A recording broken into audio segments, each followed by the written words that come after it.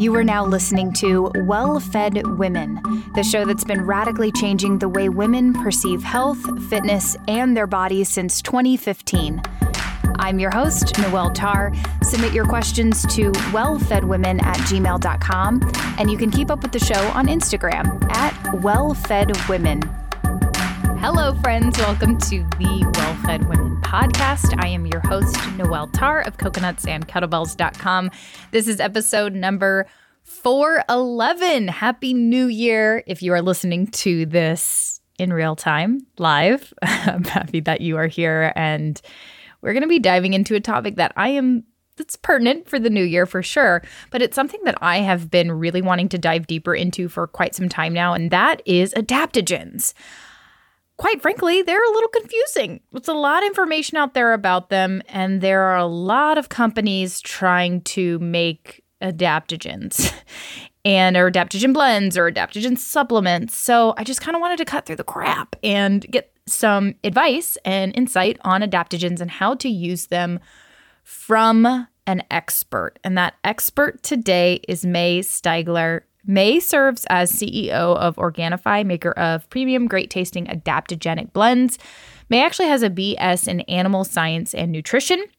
As an R&D scientist, she studied temperature monitoring to improve animal well-being, decreasing the overuse of antibiotics in the dairy industry and within our food system. Now serving as CEO and member of the founding team, May brings over 15 years of experience in the agriculture and health industry. She has played a key role in making the company Inc.'s 5,000 fastest growing company list and being awarded Forbes Great Places to Work more than 4 years in a row. She's a rock star. She does so much. She has a really cool background, and she's very passionate about adaptogens. So we went over exactly how to take them and what you need to know and how to combine them and dosage and how do you know if they're working for you and which one should you use. So really tried to pack this one with actionable tips. So let's get to the interview. Well, welcome, May. I'm so thrilled to have you on. This is going to be an exciting episode, and I'm really excited to talk more about adaptogens because that has been, I feel like it's been a buzzword. It's been a thing that people have been talking about for a really long time, but even me personally, I don't know a lot about the science and how it works and dosage and all of that. So thank you so much for taking the time to jump on today. This is such a treat. Thank you for having me, Noelle. I'm excited to be here and for the planned conversation. Yeah. Okay. So first I have to ask, when you wake up in the morning, because this has been a conversation that I've had with my co-host quite a bit, are you drinking coffee or are you drinking adaptogens? So neither. I'm drinking miso soup. Okay. Here's a curveball for you. Yeah. Currently my morning routine is having miso soup. It just is a non-GMO, typically actually a soy alternative. So we'll do like chickpea miso soup with my husband and I both, and with some arugula. So it's like real basic, but we have that. It's kind of an adrenal support prior to coffee. We've seen a lot of clients and friends go through phases, especially as they're getting older, and women especially, and myself, that begin to negatively react to coffee and caffeine, especially first thing in the morning on an empty stomach. And I love coffee. It is such a near and dear thing to me. My husband and I just adore it. And as part of our morning routine, he roasts stone coffee. Like, it's a big part of our lifestyle. So in order to make that sustainable, we have miso soup first thing in the morning. I love it. It's a really enjoyable morning routine and something that I just puts a little, especially minerals, some important and healthy amounts of sodium, just some adrenal supporting nourishment prior to or before caffeine, and allows us to really sustainably enjoy our cup of coffee next. Yeah, that's super interesting. As I have been aging, I find that that's what you survived on in your 20s. And then you start to get closer to 40 and you're like, I can't even handle like a cup of coffee anymore without feeling jittery. And that's kind of, I feel like a lot of women struggle with that too, is how do I enjoy the ritual and the aroma of coffee healthfully, especially in this like chronically stressed state that I feel like the majority of, especially those in the West, Americans are dealing with on a day-to-day basis. We don't know how to manage our stress. So I love that you're taking You're being proactive with, I'm going to actually enjoy my coffee, but I'm going to do it healthfully and I'm going to start nourishing my adrenals first. So that's really cool. And coming from that Where did you generous get the idea spot. for that? How did you come up with that? Originally it was two friends of ours that did it as their morning routine. An older friend of ours, she was responding negatively to caffeine, and similar situation. She really wanted to keep this part of her morning ritual and kind of just get to enjoy it longer. And so they started adding in some more restorative, nourishing, kind of this beautiful ritual in the morning with miso. Definitely inspired by different culture and really cool to bring it in and really enjoyed. And they actually added like a lot more to it. So ours is very simple compared to what inspired us originally. And we went on a vacation with them and got to really enjoy it and experience it with them and brought it back and have kept it ever since. So they had like ground ginger and way more in there than we do. So theirs is extra. That's cool. Okay, so I want to jump into the supplement industry and just talking a little bit about marketing and stuff like that before we dive in deeper into adaptogens, because I do know that, man, there's a lot out there and there's a lot that's being said about adaptogens and what's being said about supplements and what's said about superfoods. But a lot of times we don't really even know how do we know what we're taking is actually has what it says it has on the label, and that there's not extra filler and fluff and other things that are added. So let's unpack first the marketing. What does the label organic actually mean? And is it important for certain supplements? Yeah, thank you. This is such a hot spot right now. I'm first and foremost very grateful that consumers in general are much more educated, much more aware, much more looking at this space than ever before. Being in this space for more than 10 years and in the wellness industry in general for more than 15, this is transformed. 10 years ago, organic wasn't even in Costco, so it's really cool to see that being much more widely, not just anticipated, but expected by consumers, which is great. And fundamentally, really believe in the direction the industry is going with more consumer focused, supporting regulatory movements here and opportunities in the supplement industry. But it is a really important space to keep an eye on as consumers. We add in a lot more supplements than ever before. And so when we look at the label, and this is something that as, I'm in this conversation with my parents or my sister or my family or friends consistently. So it's one that's top of mind for me personally in our own household, managing our health when we're taking supplements. And the label is going to be a combination of marketing and relevant information. And so I think really importantly, being able to first know that when you're looking at a label, there's a combination. So part of it is just there's some claims on there, typically some benefit communication and verbiage. And then there's also certifications. So really importantly, looking at the third-party certifications that any product or supplement is using. Always love third-party testing. I think that's a really important one, just to recognize that it's not the business themselves that are doing the testing. I think you really want to, certainly at least minimum, look for supplements that have a third-party testing certifying body that's validating what's in the product is truly there. And it's not the company themselves that are marketing and producing it. I think it's a really important specification on just the quality kind of baseline that I'd be looking for. In addition to that, I still really find it, I'll answer the question around organic. As we started the company Organifi and even the business before that, FitLife TV, we really educated on the importance of organic. And I still really believe in that. It's so much of my family heritage. Both my parents were huge advocates in even developing USDA organic and CCOF organic back in the 70s, and really believe in just sustainable practices for growing and processing food. And so a USDA or a certified organic label is really, really important. So looking for that, it is more about how the food's produced and the soil and practices used to produce that food or ingredient item. And I still find that fundamentally important. It's totally a baseline now, as I'll mention. And beyond that, looking for additional certifications on supplements is really important. Yeah. They've covered kind of third-party testing, just saying, hey, what's in it is in it. It was tested by somebody else. And then the importance of USDA organic or CCOF organic, a certifying body that's saying this was also produced, the ingredients in this product, in a sustainable way.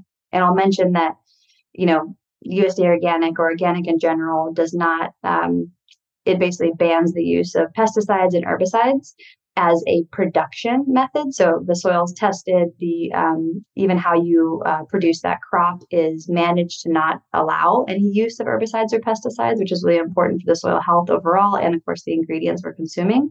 But they don't test for those things post. Like the product itself isn't tested for those things. So it's more about the practices in which something is produced at the farm level. Again, critical and very important. There's one caveat there, and there's certain ingredients that cannot be certified organic. And those are ingredients that are not coming from, a good example of that is like magnesium. You can't certify magnesium as organic or not. So I think it's important to understand that when something can be certified organic, it's typically a crop, a commodity, a raw material or ingredient that's grown in the earth, and either could be or could not be used with pesticides or herbicides. Different from a mineral or shilajit or some substance where it doesn't come from growing it in a crop. Yes. So I think one differentiation that's important when we talk about organic. And then on top of that, I'll add one last thing is additional certification. So not typically clean label certifications, which I really value as well, which is non-GMO certified. It could be dairy-free. It could be gluten-free, all those things that say post-production, this has been tested for being free of these things. And those are typical clean label certifications. Many of them are typically marketing badges. They could be seen as marketing badges, which aren't necessarily a certification. So as a consumer, I look for certified gluten-free, certified dairy-free, different than maybe a marketing slogan that would say, dairy-free, and it's not a certification. So just a note, those are different things. And then our big one at Organifi that we really value is glyphosate residue free. And that's something I think we'll probably get into a little more detail here because it's a really important one that actually tests for any use of Roundup, which is a known herbicide. So over and above organic. And in the ingredients that cannot be tested for organic or not, we still actually test for glyphosate no matter what. So we can kind of get into that. But that was a very long-winded answer, Noelle, on the label and quality standards that I personally look for and educate my kind of friends and family on this as well. No, I love that. I actually never really thought about the certifications that are pre versus post production. I think that that's really important. Also, making sure that what you're looking at is certified versus this just says it's gluten-free, not actually certified gluten-free. That's a huge distinction that I honestly don't even know if I actually really thoughtfully look at. And good clarity because I never really thought about you can't certify organic like a rock, yeah. We'd like to, but we can't. And this rock was organic, so I really appreciate that distinction. That was a good visual for me. Glyphosate is something that has been talked about a lot. Honestly, the last few interviews that I have done, which have been very different interviews with different experts, have mentioned glyphosate. So why is it important that you test for glyphosate residue, especially when it's already organic? Yeah. So what certified organic doesn't test for is if there is any cross-contamination that's happening. So if, for instance, there's an organic farmer that's using organic practices, they're not using pesticides or herbicides, following all the rules, amazing farmer.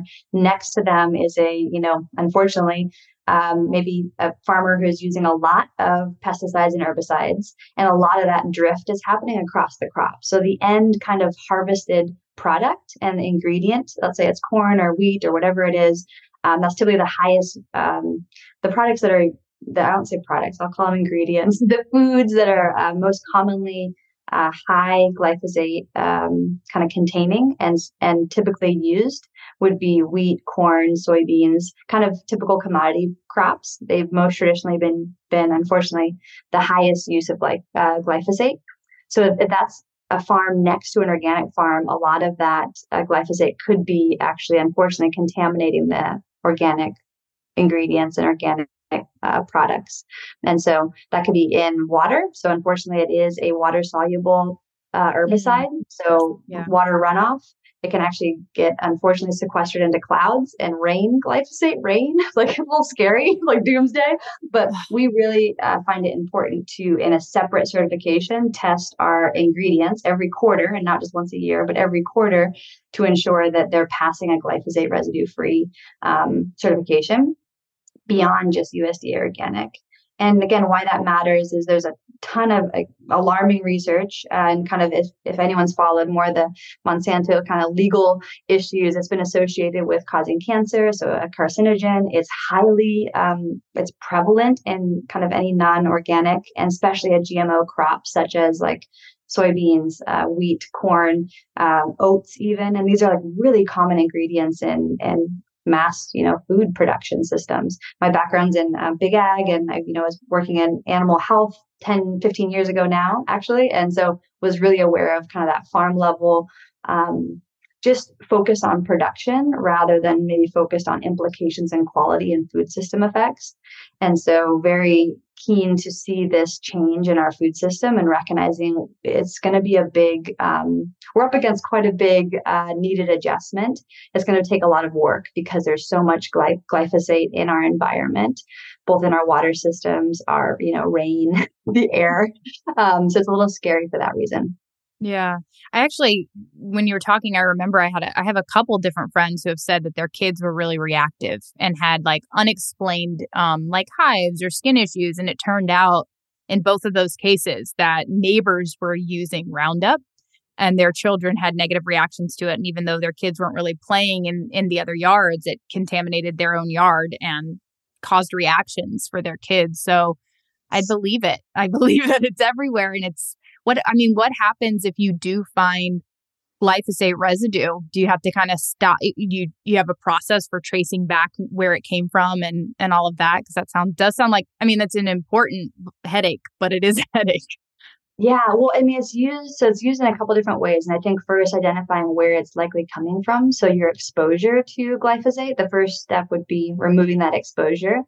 While there are some things to like detoxify the body of exposure to herbicides and pesticides, I don't have any necessarily clarity on what those would be at this point. In the future, I hope that Organifi helps consumers in that spot specifically detoxify from things like this. And our head of product is very passionate about it. So you can anticipate something in the future like that to support right in this spot. But initially, basically, it's used in two primary large ag ways, which is as a desiccant, which is a drying agent pre-harvest. So let's say you're going to harvest corn, you'd spray glyphosate on the crops before you harvest them. It dries them, makes it easy to harvest. Oh, man. Then, and additionally, and in the most like common way, it's used as a basically a GMO crop supporting weed killer. So for the basically corn that's has the GMO been genetically engineered to resist glyphosate, it can be sprayed and all the weeds around it die, but the corn survives. So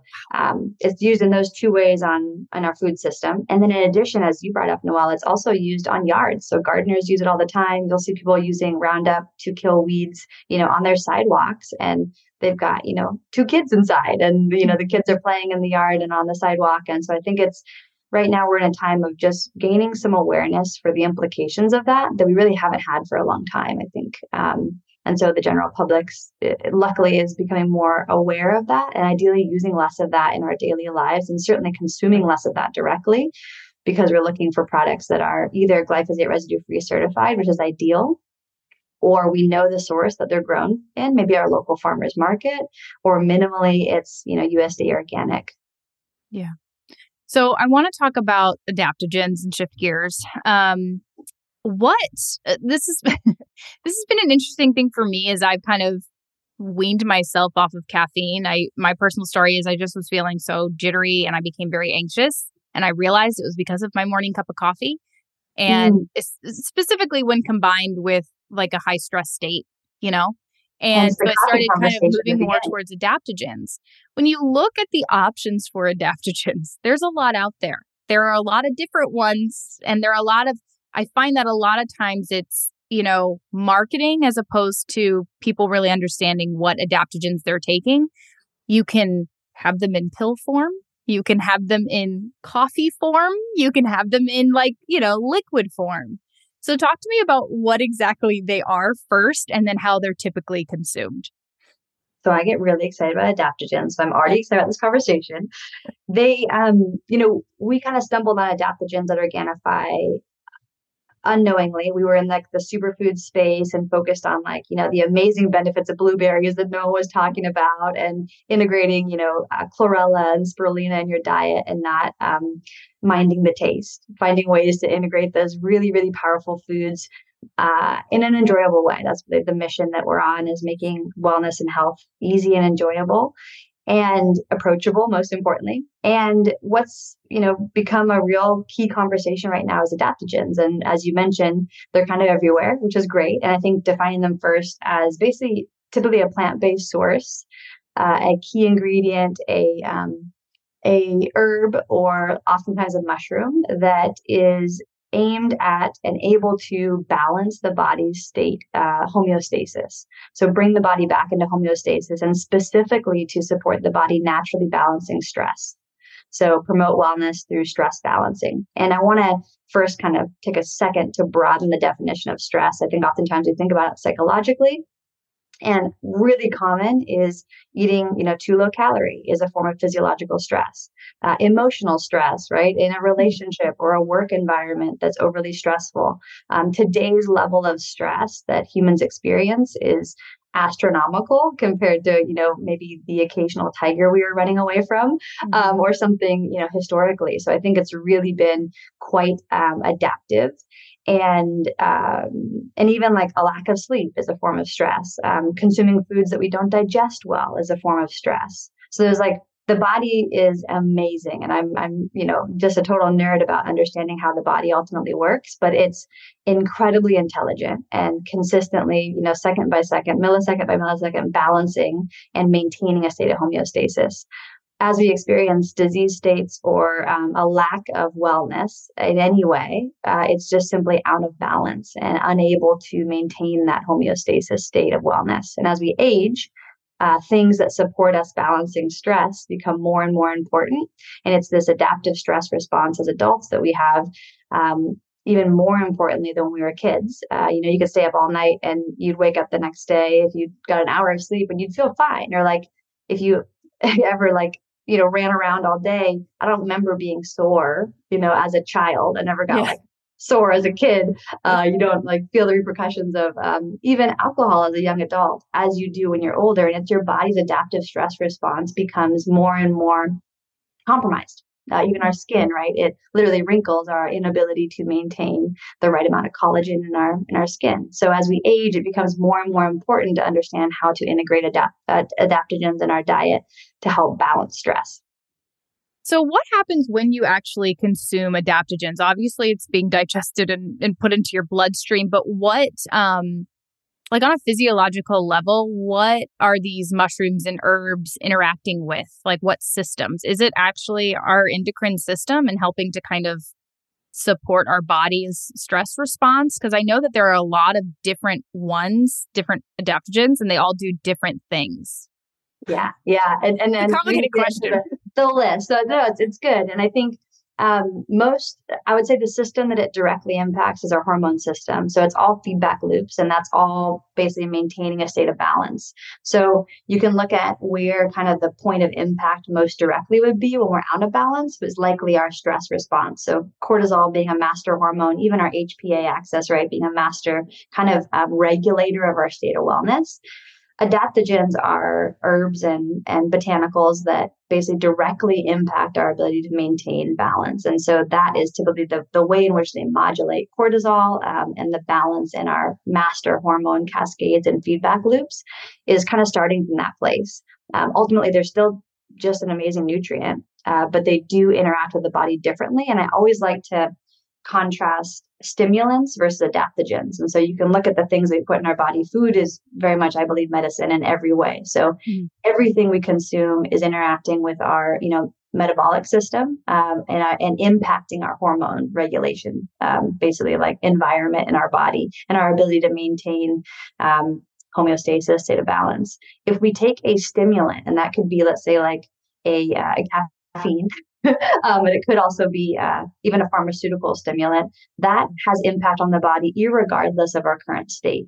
An adaptogen, and very in a high contrast way, an adaptogen comes in and works with the body at its current state. So, for instance, if you currently have high adrenaline, or let's say high cortisol, if let's say we'll compare each other. If I have high cortisol right now and I take ashwagandha, that ashwagandha will help balance and bring back into a balanced state my cortisol level. So if my cortisol is high, for instance, when you take cortisol or you take an adaptogen like ashwagandha and your cortisol is low, it will help raise it to the balanced state. And I'm not saying high or low is inherently good or bad, but because it should go through a cascade, right, throughout the day. But it does help. So the adaptogen does help bring it back into balance. So it's interacting highly and most directly with, I believe, the hormone system in the body, because that is the state of regulation that happens kind of most directly. If you struggle with chronic pain or muscle tension or even tightness from chronic stress, I have a new product for you from Bon Charge, and it quite possibly could change your life. Bon Charge is a holistic wellness brand with a huge range of evidence-based products to optimize your life in every way, from blue light glasses to EMF management to their new infrared sauna blanket. Bon Charge has all the high quality and effective products you are looking for. I use Bon Charge blue light blocking orange glasses every night starting 2 hours before bed, and I wear the computer glasses when looking at screens. Both have made such a massive difference in my headaches and sleep.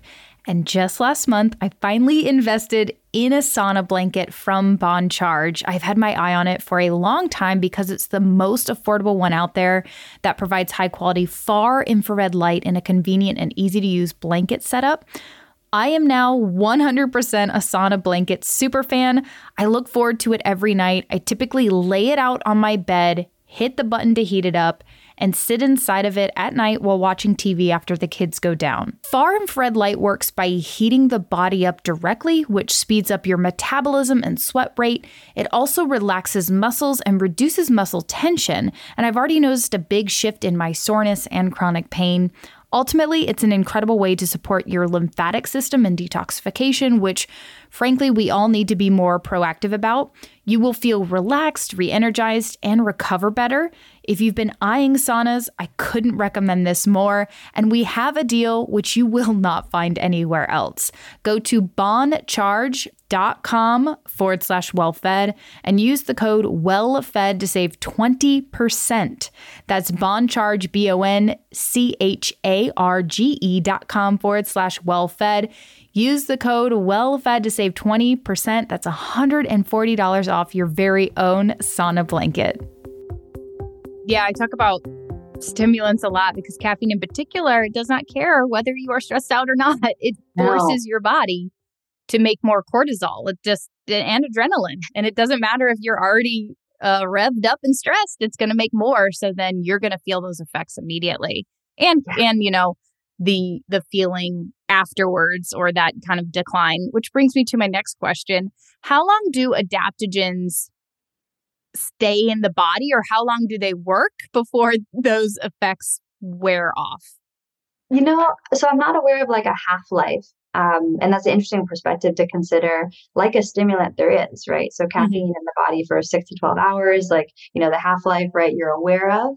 With adaptogens, because they're working on and with the system, I think it's really more like the dosage that matters. And so when we look at the research behind adaptogens, it's so important. And as you're consuming, even how you brought this conversation, like there's so many products out there, there's so much marketing around, like this coffee has all these adaptogens in it, but it happens to be like a 3 gram serving. So, you know, the max you're getting of like 45, you know, or not. Yes. That's exaggeration, but let's say it's like 5 adaptogens, you're not getting a lot of each. And so I think really importantly as a consumer, and what I really enjoy is that there is at least now a good baseline level of research to show for what was studied, what the dose and the time that they measured the effects of was.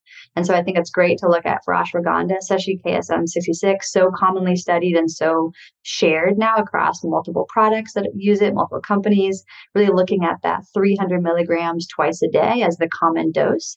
And then as we consider that as well, more so than probably the half-life of those, then it's really getting into the fascinating side of individualized wellness, which is like, hey, I'm, less than 120 pounds and I'm a very small lady. If I'm looking at the research done, most of it was done on men that averaged 170 pounds, and they took this for, 4 weeks and they got this result. I should at least have that in the back of my mind as context, as I then start to perceive the impacts and the benefit of this adaptogen as I start dosing with it. And what I really encourage folks to start with is just the really common kind of assessment that anybody can do to rate their level of kind of, I like say satisfaction, which is like sleep, digestion, energy, even libido or mood. And if you just rate that on a scale of 1 to 5 to start, and you start taking the research dose of an adaptogen, giving yourself at least 30 to 60 days with that adaptogen to see if you've improved that area that you're trying to. So, give yourself the basic measurement to start, your starting place, and then your planned benefit. If it's just stress in general, look for the place that stress is leaking out in your lifestyle. Is it bad digestion? Is it poor sleep? Is it a crazy mood? Like, what are the ways that stress is a problem for you? And then how would you plan to know if it's improved? And as you use an adaptogen, look to that place first. Do the different adaptogens have different dose responses? So is it like ashwagandha is this amount twice a day versus lion's mane is different, or is it pretty much all within the same ballpark? No, it's totally different. And that's like, I think that's, you can consider it similar to any supplement where you're like, vitamin D, you're looking at, 2,000 to 5,000 IUs. Vitamin C, you're looking at, 300 to whatever, 1,000 a day or whatever. So I think being educated on which, and luckily there's a lot of research out there. Again, it's not hard to find. And I think looking at just some basic research for what was researched for the benefit, starting there would be great. And then there's one nuance that I think is a little less simple to define, which is the standardization that was used. And so, for instance, there's extracts often for adaptogenic mushrooms. So you could have a 10-to-1 or any kind of extract, a 1-to-1, which is a really important factor to consider. And when you look at the research for the dose that you're aiming to try, it's important. And so if you're taking a 10-to-1 extract or a 10-to-1 extract, be aware that if you're using the dose from a research study that was done for a 1-to-1 extract, you're getting a 1/10 of the amount. And so I think it's just really important to look at some of the standardization of whatever that adaptogen is in the research as context. And as you're, using a supplement or brand, email them and ask them if they don't have it on the label. So, and that's just kind of the fun and kind of curious part and more of the scientific part of integrating adaptogens into your lifestyle.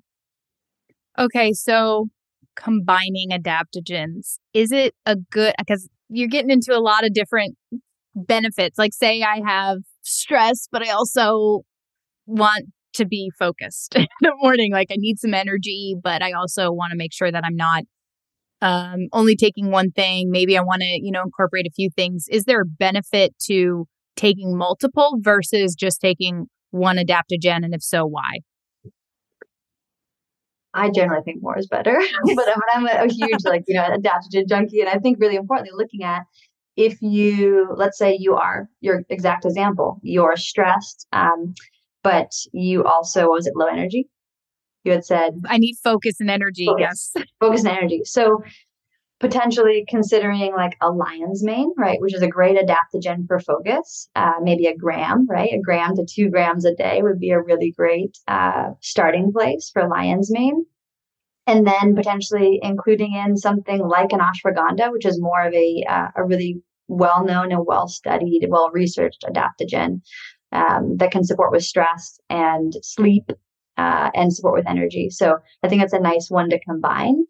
I wouldn't, and I think the only reason why I'd say more is not better is if you're not clear on the benefit you're looking for and the way in which you'll measure the results. And so this is like, kind of fundamental nutrition coaching, which would be don't change too much at once.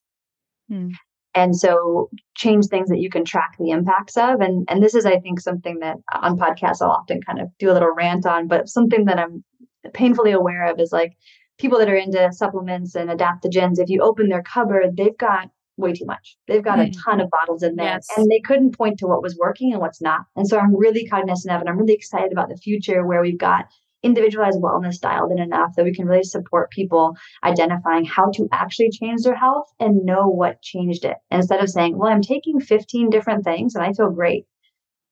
That's good.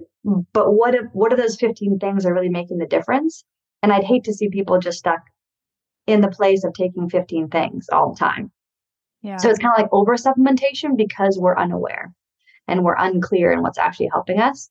I think that's still a better option than probably stimulant and pharmaceutical for sure, if I were to weigh the two, of course, but it's not really helping, I think, even myself or consumers be more informed and more empowered to stay healthy on an individualized level. So that's just the one reason I'd say more is not better. Start relatively simple, and then of course integrate more. Most of our products at Organifi, we blend a lot of, maybe multiple adaptogens in one blend for the reason that we know together they're going to work really, really well. So we have maybe the product's about energy. It's red juice, right? The focus is it's got cordyceps, reishi, and Siberian ginseng in it, all of which are going to be adaptogenic and support natural, focused, enduring energy. So we think that more is better in that blend, but we're also really cognizant of the blending of those three. So you could take any one of those in potentially a higher dose and maybe get the same benefit, but we love kind of the combined benefit of the three. So yeah, I like that. How long does it take you to actually feel the difference? So if you are trying to navigate the waters of what's actually helping me, how do you know if what you're taking is helping you or making a difference? Like you touched on that before. Sorry. How do you know, like, if what you're taking is making a difference? Like, how quickly should you feel it within the short term? Two factors that affect this. And this is like again, personal trainer or coach in me that's like, well, it depends. Here's what it depends on. Two things that I really focus on that are dependents on this are going to be the state you're starting from. So like, how messed up is your digestion? How frequently are you not digesting food well and or in a less than optimal way? And that's the digestion example. And then with your current state of stress, how much is that perpetuated? So are you continuing to stay in the environment and or continue to eat the food that's also disrupting your digestion as you integrate adaptogens? So there's a bit of a component of self-awareness there, current state that you're beginning to consume adaptogens in, and then also kind of where you've come from, I guess, historical and then current state. So those two.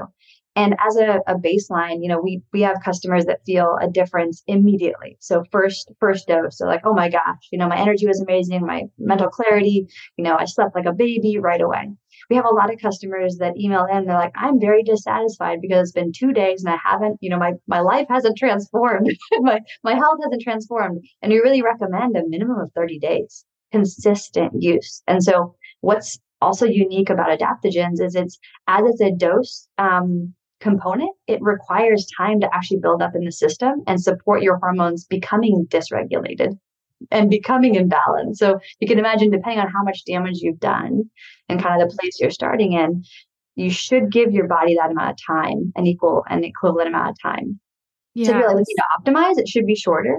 If you're looking to transform your state of health, give yourself a minute. Give yourself 30 to 60 to 90 days of consistent use. And that's tough. People are saying, I don't know if this is working. Well, how long have you used it? And like, well, I've used it a little bit for the last, 30 days. Well, how often? Maybe 10 times. Well, what happened to the other 20 days? Yeah, seriously. There's a lot of time when you didn't add that benefit to your physiology and body. So I think that's a really helpful context for folks to consider, state they're coming in at, and then current state of stress. That is such a good rule of thumb and such a good reminder, because I do feel like we are impatient people in general. And I am too. Look, I'm the definition of impatient. I'm there. If you open the dictionary. And so it's hard sometimes to look back and actually see what it is that got us where we are, the state that we're in, because whether it's, we talked about this before, amenorrhea and struggling to get your period back, or you were injured in a workout and now you're trying to build your fitness back, or even you were sick. My kids have been sick literally for 2 months straight, and I've not really been working out, and that's been really hard on me. But the hardest part's really going to be getting back into it and recognizing you haven't been consistent in 2 months. So it's going to take about that much time to get back into it. You've got to give yourself another 2 months. And one of the ways that I think women really struggle with is, the whole postpartum period is like, I've had a baby 6 weeks ago and I'm not back to where I should be. And, I don't have my body back, or I'm not in the gym yet. Or it's like, that was a 9-month physical transformation, stress, not to mention now, putting that postpartum period, you're dealing with a new level of stress. So in general, I just think we don't give ourselves enough grace, and we put way too much pressure on ourselves to like shift back or see change or actually get the results that we want, when the human body is genius and amazing. But it also takes time, because it took time to dig us into that hole. And so it takes time to dig you out. No, there's so much there, Noelle. I'm fascinated by correctly designing, and I say that correctly with like a little asterisk by it, correctly designing the perception of progress at any point. And so, as you mentioned, like the call outs are so good and so true. And I've experienced many of those at different stages, to be dissatisfied with where my state of health was compared to where I wanted it to be or where I thought it needed to be, and struggled to design like the progress marking that would keep me motivated, and also like even the felt experience of being on track.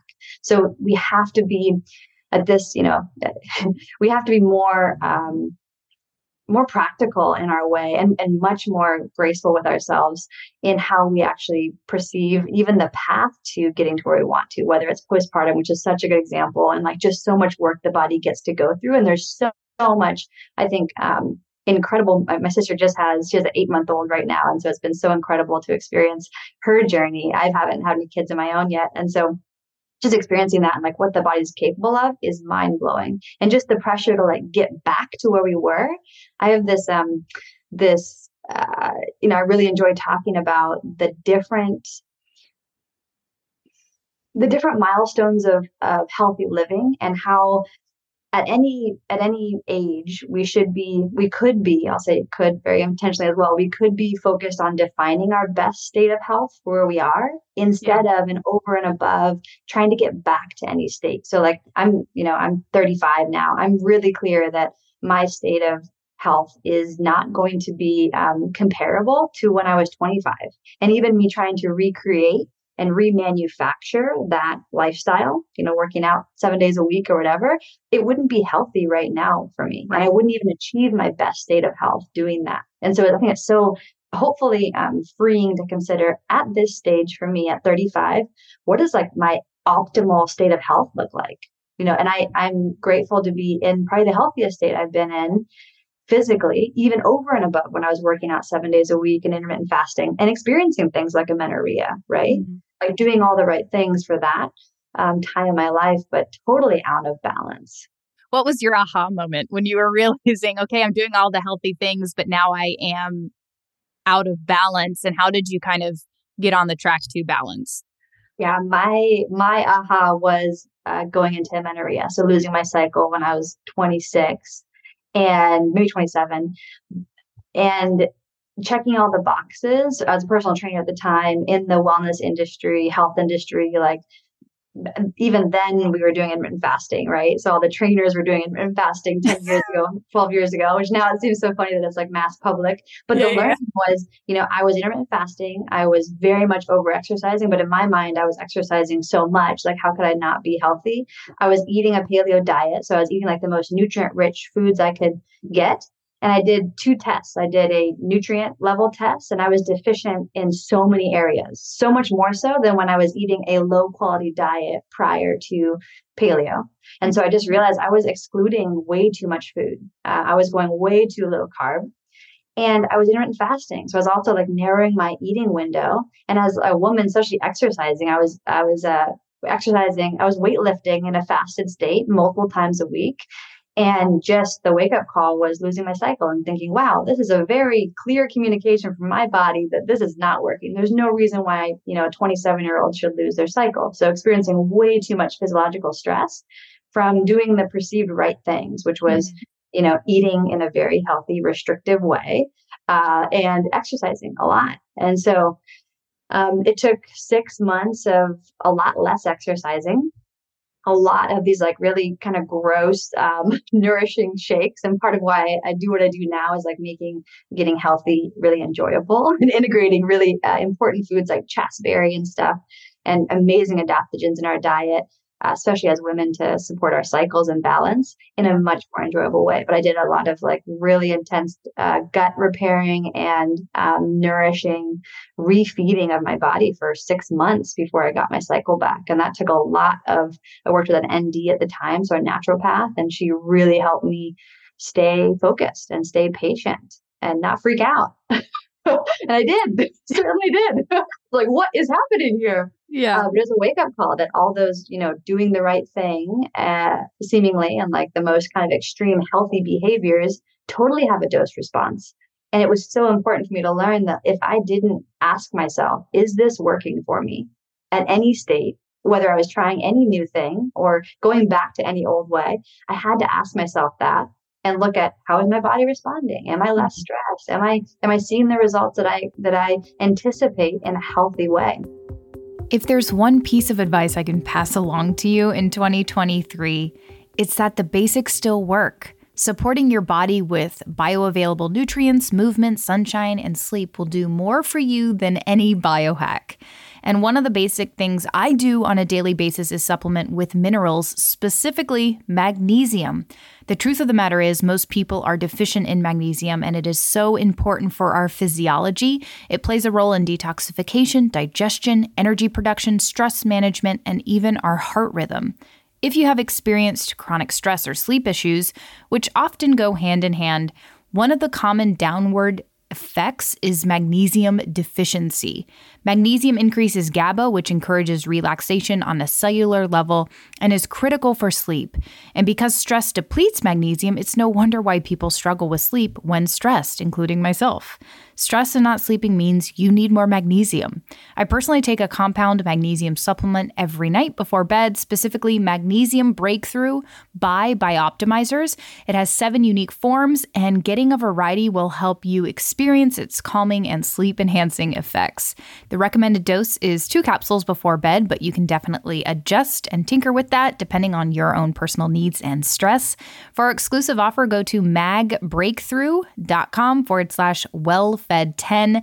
In addition to a 10% discount, you can use the promo code wellfed10 to get a special gift with purchase for a limited time only. Bioptimizer's customer service is outstanding. I've had a number of you reach out and talk about how helpful they are, and they will refund you, no questions asked, if something doesn't work for you, which I really love about them.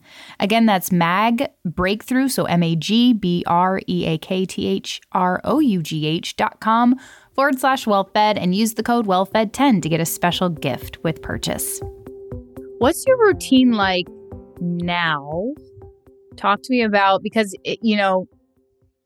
being a CEO and trying to work out and have a life and have a marriage and a balance, and then, not get into that like super stressed out state again. What's your routine like now, and what adaptogens do you use to like support that balance?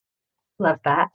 My routine, my ritual is much more graceful. So I'll have a lot more adaptive sense for what I'm going to commit to and what my workout looks like, essentially what my nutrition looks like.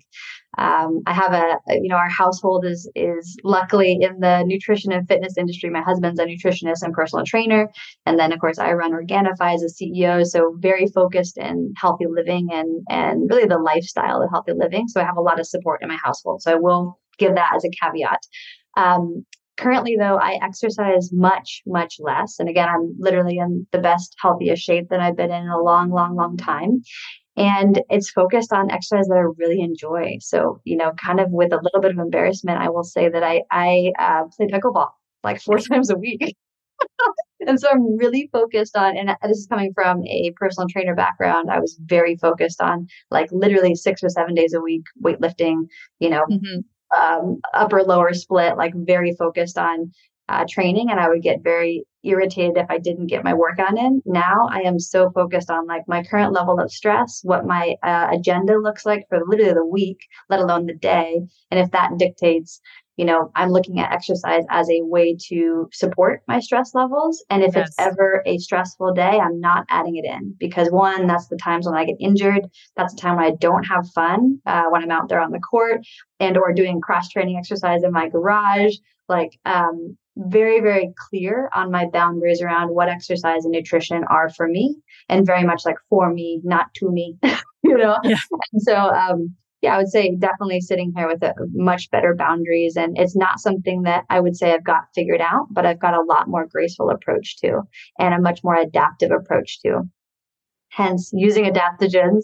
Currently, I really use, you know, a lot of our products, of course, as a key benefit, but the kind of never go without adaptogens that I'll call out are green juice with the ashwagandha, just for like a keystone stress mitigator and kind of the best researched adaptogen being ashwagandha. Similar to how in the exercise industry, we always use creatine and amino acids as like the key things that were best researched. So I always like kind of focusing on that area where science meets lifestyle.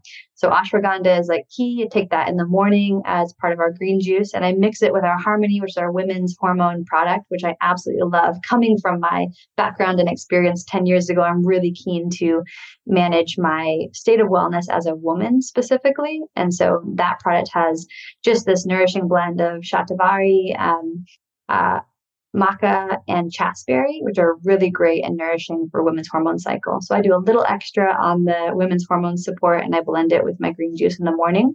That's like hands down post coffee, mind you. So I've got kind of a routine, miso coffee, green juice, and that's a drink sequential thing you got going on. I like it. It's very key. And then lastly, pre-exercise and kind of as again, being in the personal training industry, there's a lot of pre-workouts, a lot of like low quality stimulants that people took, amino acids, something to support energy. I currently take and love red juice, which has the cordyceps mushroom, the reishi, and the Siberian ginseng. And it also has beetroot in it. So I love it for a kind of circulation boost and benefit. And I mix it with our Pure, so one more product, which has lion's mane and a neurofactor, which is basically a coffee berry for focus. So it helps me improve my reaction speeds and dominate on the pickleball court. That's your secret. You're giving That's my secret. I know. Don't tell anybody, but that is my upper hand for sure. So those are my kind of never go without. And I only really take that blend, the red juice and the Pure product when I'm exercising. So I really make it lifestyle adaptive. I don't currently suffer from low energy and I don't suffer from foggy cognition. Otherwise, I'd take those daily. So I think a key call out. I, no matter what, take the ashwagandha and the women's hormone product Harmony daily, just because current stress levels being in my seat are relatively high on the regular. And so I mitigate some of that adaptive stress response with those two products daily. Got it. I love it. Okay. So I want to round out with some adaptogen tips for people because these are always the questions that I get when we start talking about adaptogens. So where do you recommend someone starts with adaptogens? If they've never tried anything before, what's something that they should start? So my favorite, start with the ashwagandha. It's just a really master, well-researched adaptogen, key for just stress regulation. So key active kind of impact is on cortisol regulation to help balance, stress and really seeing that happen or cascade to sleep, energy, of course, even digestion, libido. There's just incredible clinicals on it. So I'd start with ashwagandha as an easy one. And the one caveat to that is if you have a key area that you want to focus on, let's say digestion or something, or let's say like let's say it is energy, then you may want to focus with a more direct adaptogen like cordyceps or something. So something specifically for that. And there's, again, beautiful research on adaptogens across the board, whether that be a lot of the mushrooms that are out there, which are gaining a ton of popularity, which is awesome, and or just the great like traditional herbs that people have used for all kinds of amazing things. What is the benefit? This is kind of an off the cuff question, but like I find that when I'm drinking adaptogens, I feel like they work a little bit more readily. And I'm wondering if now that I'm thinking about it, it's probably because it's an effective dose. Whereas if you try to take a bunch of pills. So like, do you recommend people take pills, or that is there a reason that you are more passionate about the drinks and actually making it in a liquid form? And why is that? Okay. So it depends. I recommend taking the form that you are going to take regularly. So what we've taken a lot of time and attention and kind of poured energy into at Organifi is making really delicious adaptogen blends, so much so that you crave these drinks that are delicious and healthy. We also added, intentionally blended the other ingredients that are in the formulation to support the ultimate outcome. So for instance, we have the, beetroot with the rhodiola and cordyceps in our red juice to help with circulation, which also helps maximize the impact and the absorption of those adaptogens. So there's like additional benefits. If for any reason, that's inconvenient and you're having a hard time taking I really like something to drink. It's something that kind of helps my in-between meals and helps me feel more satiated. So I love the drinkable adaptogen format. The taste is the key thing. So it has to taste good and it has to be something that I'm going to enjoy consuming, rather than like 10 years ago when people were trying to consume like high dose of chlorella and having a very hard time because it was horrible tasting. So That's a caveat. It's got to taste good if it's a drink. And if you can't find a good source, then capsules are amazing. It's something where you can just pop in and you don't have to worry about it. Sometimes it's just a lot of capsules to take. And so we make travel packs on purpose. So it's really easy to travel with. And we have a couple capsule blends that we know, for instance, Andrographis in our critical immune tastes like death. So there's no way we're going to try to put the clinical dose in a formulation. Believe me, I've sent my head of product, Shania, for that mission so many times, and she's like, "Mate, it's impossible. Literally, it's impossible." So we try our best, but those that we can't make taste wonderful and craveable, we don't cut corners and we just put it in a capsule. So there's that context too. If you can't get the effective dose in a beverage form or a different format, my goodness, just take the capsule. Maybe it's 6 or 12 of them, but it's worth taking the capsule, believe me. Yeah. Okay. Are there times that certain adaptogens work better than others? I can't call anything out in particular outside of the relation to when it's needed. So adaptogens are going to work best when you're out of balance. And so they do their work in that spot of homeostasis. And you can kind of look at it on that spectrum of major dysregulation of hormones. Adaptogens are going to do their best work. It will take the longest to see the effect.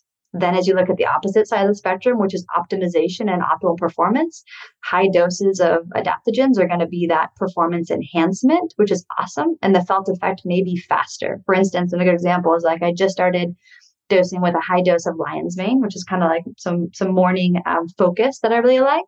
So I'm taking like a gram of lion's mane, and I already take Pure, I already take our products. I generally focus well, but I wanted to just knock out some serious budget work, which I was like, I'm not going to do. I won't survive this. So I was like, all right, head of products, Shania, can you send me like what we source for our products? Can I get the capsule form, high dose? Like, let's roll. Let's try this on. And literally the first time I took it, I couldn't move myself from my seat. I was just jamming away on spreadsheets, like very focused. So the felt effect might be faster and more direct at the kind of the far end of that spectrum for performance optimization. But the adaptogen is not doing its best work, you could say, right? The best work is where it's really dysregulating your hormones and keeping you in balance. So I was getting the felt effect on the other side. So I think it's just important to recognize where they're most important is really helping us balance our hormones and balance our state of wellness and mitigate stress. I'm going to make a note to reach out to you for the lion's mane in capsule form. So I'm ready for it. I got a great recommendation for you. Like, this sounds awesome. Okay, can you become so enjoyable for you every single day? Yeah. But the other note really quick is special population. So I do think breastfeeding and or pregnant Yes. women. Yeah. And then like kind of the adolescent years where you've got intentional hormone dysregulation, meaning, for women in those two stages, hormones are out of whack, right? Even going through menopause, hormones are like crazy, kind of on purpose. And there is some balancing you want to do, but being really mindful of and working with your naturopath or whoever you have in your corner to support you in that process, being really mindful of why and when you take adaptogens, because they will balance your dysregulated hormones. Mm-hmm. And in that stage, like it's pretty intentional. We want crazy hormones for a reason, right? Like, important different things are happening. So I think there needs to be a lot more research. And of course, for good reason, that population is really tough to research. And there's not many people signing up for like experimenting during pregnancy with, herbs and stuff. So I think it's going to take us a while to get clear on it. Anecdotally, again, my herbalist and our head of product used tons of adaptogens during all of her pregnancies and loves that. But I wouldn't be able to recommend it to anybody because of the lacking research. And I'm really cognizant of it. And then on the other spectrum, adolescents, when their hormones are crazy and out of whack by design, that's another time that like probably a hormone balancing adaptogen isn't best suited. Unless you want to like tone down your teenagers' raging hormones. I don't know. I mean, maybe it's the best time. I can't tell you, Noelle. I don't know. Yeah. But coming into I feel like there is like a point in the supplement world. Like, I've done some research and it's definitely like when they're like 14, I can't remember the exact age. So nobody quote me on this. This is not medical advice, but it's like when they're 14, they're kind of considered like they can have the adult dose. So it's like, okay, well, that's okay. Well, just make it to 14 and then we can work on it there. Last question. Do adaptogens have any side effects, or is there anything that people need to be aware of when it comes to taking them that might impact them negatively? I will always give the caveat that there's a lot of work to be done for individualized wellness across all supplements, all ways of extracting a benefit of an ingredient or food and taking it. So I think there's a lot to be researched and understood better. We know 1% of what, food does for us, literally like polyphenols and the benefits of plants. Like we just don't know. So I will give that huge caveat. And then I will say that by definition, adaptogens adapt with the body. So they're very, very safe. Some of the qualifications of adaptogens are that they have no known adverse effect. So like by definition, adaptogens are very, very safe, which is very cool. Different from and in contrast to stimulants, which you can take that act on your body irregardless, right? It's regardless. Regardless. Yeah. But we all say irregardless now because it's not a word. Regardless. Irregardless.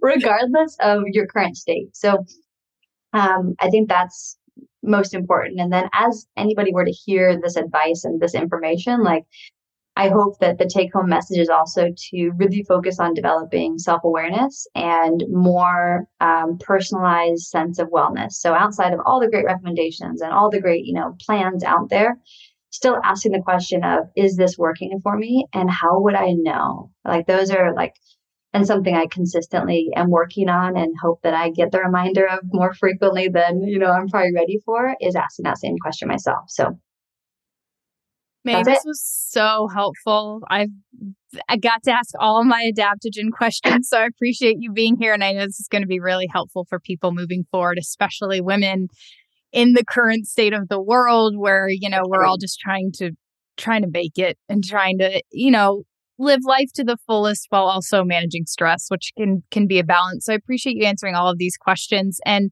is there a place besides Organifi? Is there a place that anybody can kind of follow you or keep up with your work and what you're doing? Thank you.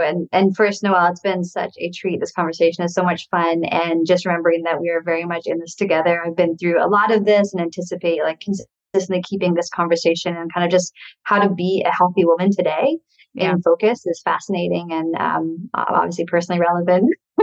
That's something that I'm passionate about. But LinkedIn is a great spot to message me. I'm awful at social media, just caveat. So I'm on Instagram, but I'm not on Instagram. Yeah. And so LinkedIn is the best spot to DM me, and really welcome any follow-up questions or anything. Just love the conversation. Miss being very connected to our customers, even more so. I used to be more on the coaching side and customer side. So love any questions that would come forward, and hope that in any way I can be supportive for what you're doing. So inspired by this message and just the podcast and space you've created, Noelle. Thank you. Thank you, May. And we will link to the things mentioned today in the show notes. For more from me, you can go to coconutsandkettleballs.com. We've got all the show notes listed there. Just click podcast at the top. And thanks for being here, guys. We will talk to you next week.